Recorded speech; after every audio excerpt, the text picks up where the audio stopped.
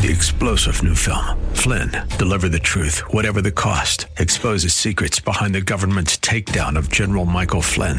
Flynn knew what the intel world had been up to. He ordered the first audit of the use of contractors. This set off alarm bells. He told the truth. He was the most dangerous person for Donald Trump to hire. They had to get rid of Flynn. Flynn, deliver the truth, whatever the cost. Available now. Watch it today. Go to salemnow.com. salemnow.com. Welcome. You are listening to Hope and Faith Ministry, a broadcast of the historic People's Baptist Church in Boston, New England's oldest African-American church. Hope and Faith Ministry features the inspirational sermons of my father, Dr. Wesley Roberts, senior pastor at People's Baptist Church. We're so glad you're here. Dr. Roberts has a powerful message of hope and love for your life and mine. Now enjoy this broadcast of Hope and Faith Ministry, brought to you from People's Baptist Church of Boston. Good morning, People's Baptist Church, and good morning to our guests. Welcome to this live stream worship service coming to you from the sanctuary of People's Baptist Church of Boston. We are delighted that you have joined us, and we pray that God will indeed bless His word to our encouragement, so that we will know that He is the God who will stand by us no matter what our situations may be. And so today we are talking about the name above all other names. Every one of us has been given a name. Most of us have a first, middle, and last name. Our parents gave us the name we have for a reason. We may have a name of a family member or loved one that has passed. And as I said last Sunday, when I introduced my two grandchildren, Alice and Sylvia, they have the names of their grandmothers. We may have been given the name of someone famous during the time we were born, and I think that's what my mother did when I was born, because there was a historian, well-known historian in Jamaica, whose name was W. Adolph Roberts, and she probably did not know what the W meant, so she gave me the name Wesley, but I kept the rest of it. And interestingly enough, that I became a historian, even though my mother had no idea what was going to happen. Whatever your birth name or nickname, there is a reason why you have been given your name. Your name is your identity.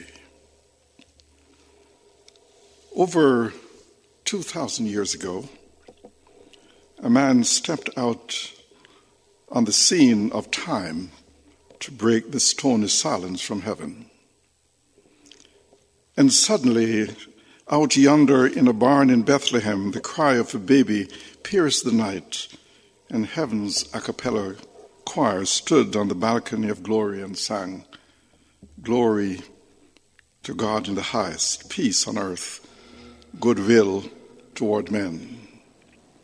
And yonder in the satanic underworld came a cry from Satan himself, as he recognized that the champion of champions had been born, and no longer would he dominate mankind, that his strength had been weakened, and that Jesus Christ would ultimately defeat him on the cross of Calvary. Yes, there was a name that the world waited to hear.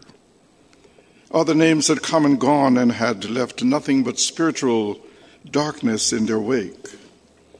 There was Moses and Daniel and David and Jonah, Isaiah, Jeremiah, whose names are recorded in faith's Hall of Fame in Hebrews chapter 11. But they could not remove the burden of sin or bring happiness to a broken heart. So God ushered his Son on the stage of time to enact the drama of the ages. So there are 2 points I want to make. First, that Jesus had a predetermined name. He had a predetermined name. When Mary and Joseph were given the pleasant task of naming their firstborn, they did not have to consult grandparents, as my family did, and other relatives. An angel from heaven told his father, Joseph, in Matthew chapter 1 and verse 21, "She will give birth to a son, and you are to give him the name Jesus, because he will save his people from their sins." And in Luke chapter 2, verse 21, on the 8th day, when it was time to circumcise a child, he was named Jesus, the name the angel had given him before he was conceived. The name Jesus was divinely decreed, settled in heaven from all eternity. Why was heaven so particular about the name Jesus? Because God determined that the name Jesus would be the only name to unlock the infinite resources of divine grace. Only that name would allow us to obtain mercy and find grace to help us in our time of need. Nothing is released by heaven except on the authority of that name. Take the name to heaven's bank, and no matter how great your need, it is supplied. Listen to what Jesus told his disciples in John 14, 13, and 14.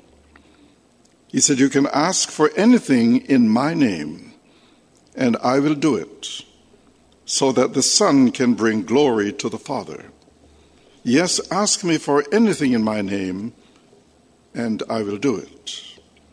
And then the Apostle Paul in Philippians chapter 4:19 says, "And my God will meet all your needs according to his glorious riches in Christ Jesus." See, by the authority of that name, countless millions of spiritually poor men and women have been made eternally rich. The name of Jesus cannot be duplicated because he is a pearl from paradise, the gem from gloryland, truth's fairest jewel, and time's choicest theme. Cherish his name and you'll see a rainbow in every cloud. Pray in his name and the gates of impossibility will swing open and bid you enter. Stand in his name and the hounds of hell that dog your footsteps will bow down at your feet and lick your hands. There is power in that name. The cross couldn't kill it, the grave couldn't keep it, and Satan couldn't defeat it. That's why we preach Christ, because without him life would be like a big jigsaw puzzle with half the pieces missing. Without him, life would be just a cruel hoax that God has played on mankind. You cannot erase his name, for if you tried to do that, you'd have to pull up all of the lilies of the valley, for the Bible says he is the lily of the valley. You cannot erase his name, for he says, "I am the true vine." You would have to stop eating bread because he said, "I am the bread of life." You'd have to destroy all the rocks because he is the rock of ages. And you'd have to kill every choir member, tear up every songbook, burn every Bible. And after you have done all of this, along comes some old saint, and you'd hear, "There's a name I love to hear. I love to sing its worth. It sounds like music to my ear. Is the sweetest name on earth." Secular society may try to remove his name from every building, every holiday, and every legal document. Nations will come and go. Regimes will rise and fall. Yet the name of Jesus will march on through time as the Savior of mankind and King of kings, whose kingdom will not fall but expand as he heals the hurts of mankind. Jesus is a name above all names, as the Apostle Paul tells us in Philippians chapter 2, 9 through 11. Therefore, God elevated him to the place of highest honor and gave him the name above all other names, that at the name of Jesus every knee should bow in heaven and on earth and under the earth, and every tongue declare that Jesus Christ is Lord, to the glory of God the Father. God has given Jesus the name that is above every other name. God has ordained that one day his Son will be universally recognized as the Lord of heaven and earth. Many people did not recognize him when he walked on the earth. People today still do not know who he is. But a day is coming when that will change forever. When that day finally arrives, every knee will bow and every tongue confess that Jesus Christ is Lord. All creation will physically bow before the Son of God and acknowledge his lordship. Note how universal this will be. It will include all creatures in heaven and on earth and under the earth. That would include angels and saints in heaven, all those living on the earth, and the demons and Satan himself under the earth. No one will be left out. All will be included in the universal declaration that Jesus Christ is Lord. So Jesus will have the last word. Thank God most of you listening to this message already love that name. You have surrendered to that name. You worship and you praise that name, which some find offensive if you talk about him in public. For us as Christians, the name of Jesus is above every name and will endure forever. There is no other name that is greater than the name of Jesus. Thank God for all of you listening who can echo the words of hymn writer Lola B. Long. Jesus is the sweetest name I know, and he's just the same as his lovely name. And that's the reason why I love him so. Oh, Jesus is the sweetest name I know. So Jesus had a predetermined name, but secondly, Jesus has a predetermined mission. Those of us who are parents look at our children and wonder what they will become when they grow up. If they have an aptitude for music, you wonder whether they will have a career in music. If they are interested in cars and engines, you wonder whether they'll become engineers. If they're given to much talking, you wonder whether they'll become a preacher, a lawyer, or a politician. But who knows the potential of a human life? Who knows what the children in our homes, in Sunday school, in junior church, or in the classrooms of our public and private schools will become? Unknown to us, God has his plan for each of them. Some will become great scientists, artists, teachers, lawyers, engineers, politicians, and great mothers and fathers to train a new generation of great men and women. But here was one whose mission in life to the very last detail was predetermined, preordained, and foretold before his birth. The angel Gabriel announced the purpose of his coming. The work he was to do was represented by the name he was given. Matthew 1:21 again, and she will have a son, and you are to name him Jesus, for he will save his people from their sins. And Luke chapter 2, 10 and 11, but the angel said to them, that is to the shepherds, do not be afraid. I bring you good news of great joy that will be for all the people. Today in the town of David, a Savior has been born to you. He is the Messiah, the Lord, or in another version, he is Christ the Lord.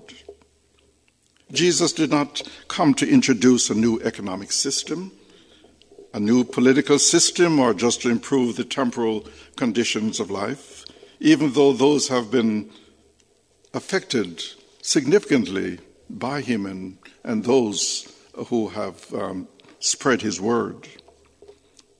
He came to save men and women from their sins. That's the primary purpose of Jesus coming to earth. The name Jesus means Savior. He came as perfect God and perfect man to handle our sin problem. No one mentioned in the Bible could do that, for all had some flaw. Adam's flaw was unbelief. Noah's flaw was too much wine. Abraham's flaw was fear for personal safety. Esau's flaw was the love of good food. Joseph's flaw was spiritual pride. Moses' flaw was impatience. David's flaw was lust. Elijah's flaw was self-pity. Peter's flaw was self-trust. James and John's flaw was ambition. You see, they were men whom God highly favored, yet none of them could pay the bill that was owed. None of them would suffice. He took a man from another world. He took a man from outside this planet we call Earth. He made the journey from heaven to earth, from earth to the grave, from the grave into hell, and from hell back to earth, and from earth back to heaven. Jesus made the full circle, and he did not need any help doing it. When they laid him in the grave, the kingdom of Satan rejoiced. They sealed his tomb with the seal of an empire, and Satan said, "I'm done with him forever." But the rock on the outside to protect the tomb, his body, was a pebble compared to the rock of ages on the inside. Early on Sunday morning, he got up out of the grave, breaking the bonds of death with all power in his hands. The teachings of Jesus, though they are very important, and his example were but incidental to the main purpose of his coming. Jesus told his disciples in Luke 19 and verse 10, "For the Son of Man came to seek and to save what was lost." The mission of Jesus was a rescue mission. He came to save us from our sins, to make us heirs of God and joint heirs with himself. He came to take us out of nature's darkness into his marvelous light. He came to lift our feet out of the miry clay of sin and degradation and set our feet on the rock of his righteousness. He came to tell us about the mansions of glory which we can share with him for all eternity. He came to let us know that if we truly believe in him, we can have our sins forgiven, and we can petition heaven for whatever we need, and it will be given to us. He came to release us from the fear of man's greatest enemy, death. And if we believe in him, he says, we shall never die. And Peter tells us in Acts chapter 2 and verse 21, "And everyone who calls on the name of the Lord will be saved." And then in Acts chapter 4 and verse 12, he says, "Salvation is found in no one else, for there is no other name under heaven given to men by which we must be saved." And Paul picks this up in Romans chapter 10 and verse 13 when he says, "For everyone who calls on the name of the Lord will be saved." Paul also says in Romans chapter 5 and verse 8, "But God showed his great love for us by sending Christ to die for us while we were still sinners." The name of Jesus still works like a charm. As long as there is sin in the world, as long as there is sorrow and grief, as long as there are broken hearts and wounded spirits, as long as there is cancer and heart disease, hospitals and sick beds, so long will the name of Jesus have power. His saving miracles continue in the world today in the millions of churches to be found in the cities and towns and villages of the world. Wherever people worship today, Christ throws open the doors of heaven and sends his Holy Spirit to indwell those who believe in him. Only eternity will be able to reveal the number of lives that have been blessed and inspired and encouraged because of the name of Jesus. His name stands before, beyond, and after all other names. In the beginning was the name, and in the end will be the name. He is the Alpha and the Omega, the first and the last, the beginning and the end. He is the keeper of creation and creator of all. He always was, he always is, he always will be. The world cannot understand him, the schools cannot explain him. Herod could not kill him. The Pharisees couldn't confuse him. The grave could not hold him. His love, light, goodness, kindness, gentleness. His ways are right, his word is eternal, his will is unchanging, and his mind is on us, his followers. He's our Savior, our Redeemer, our Master, our Guide. He's our joy and comfort and our hope. We serve him because his bond is love. His burden is light. We follow him because he is the wisdom of the wise, the power of the powerful, the ruler of rulers, the leader of leaders, the King of kings and the sovereign Lord of all that was, is, and is to come. He will never leave us, never forsake us, never mislead us, and never overlook us. When we fall, he lifts us up. When we fail, he forgives us. When we are weak, he is strong. When we are lost, he is the way. When we are afraid, he is our courage. When we are sick, he heals us. When we have needs, he provides for us. And when we face death, he'll be there to take us safely home. What a Savior. What a name. Jesus, Jesus, Jesus. There's just something about that name. Master, Savior, Jesus, like the fragrance after the rain. Jesus, Jesus, Jesus. Let all heaven and earth proclaim.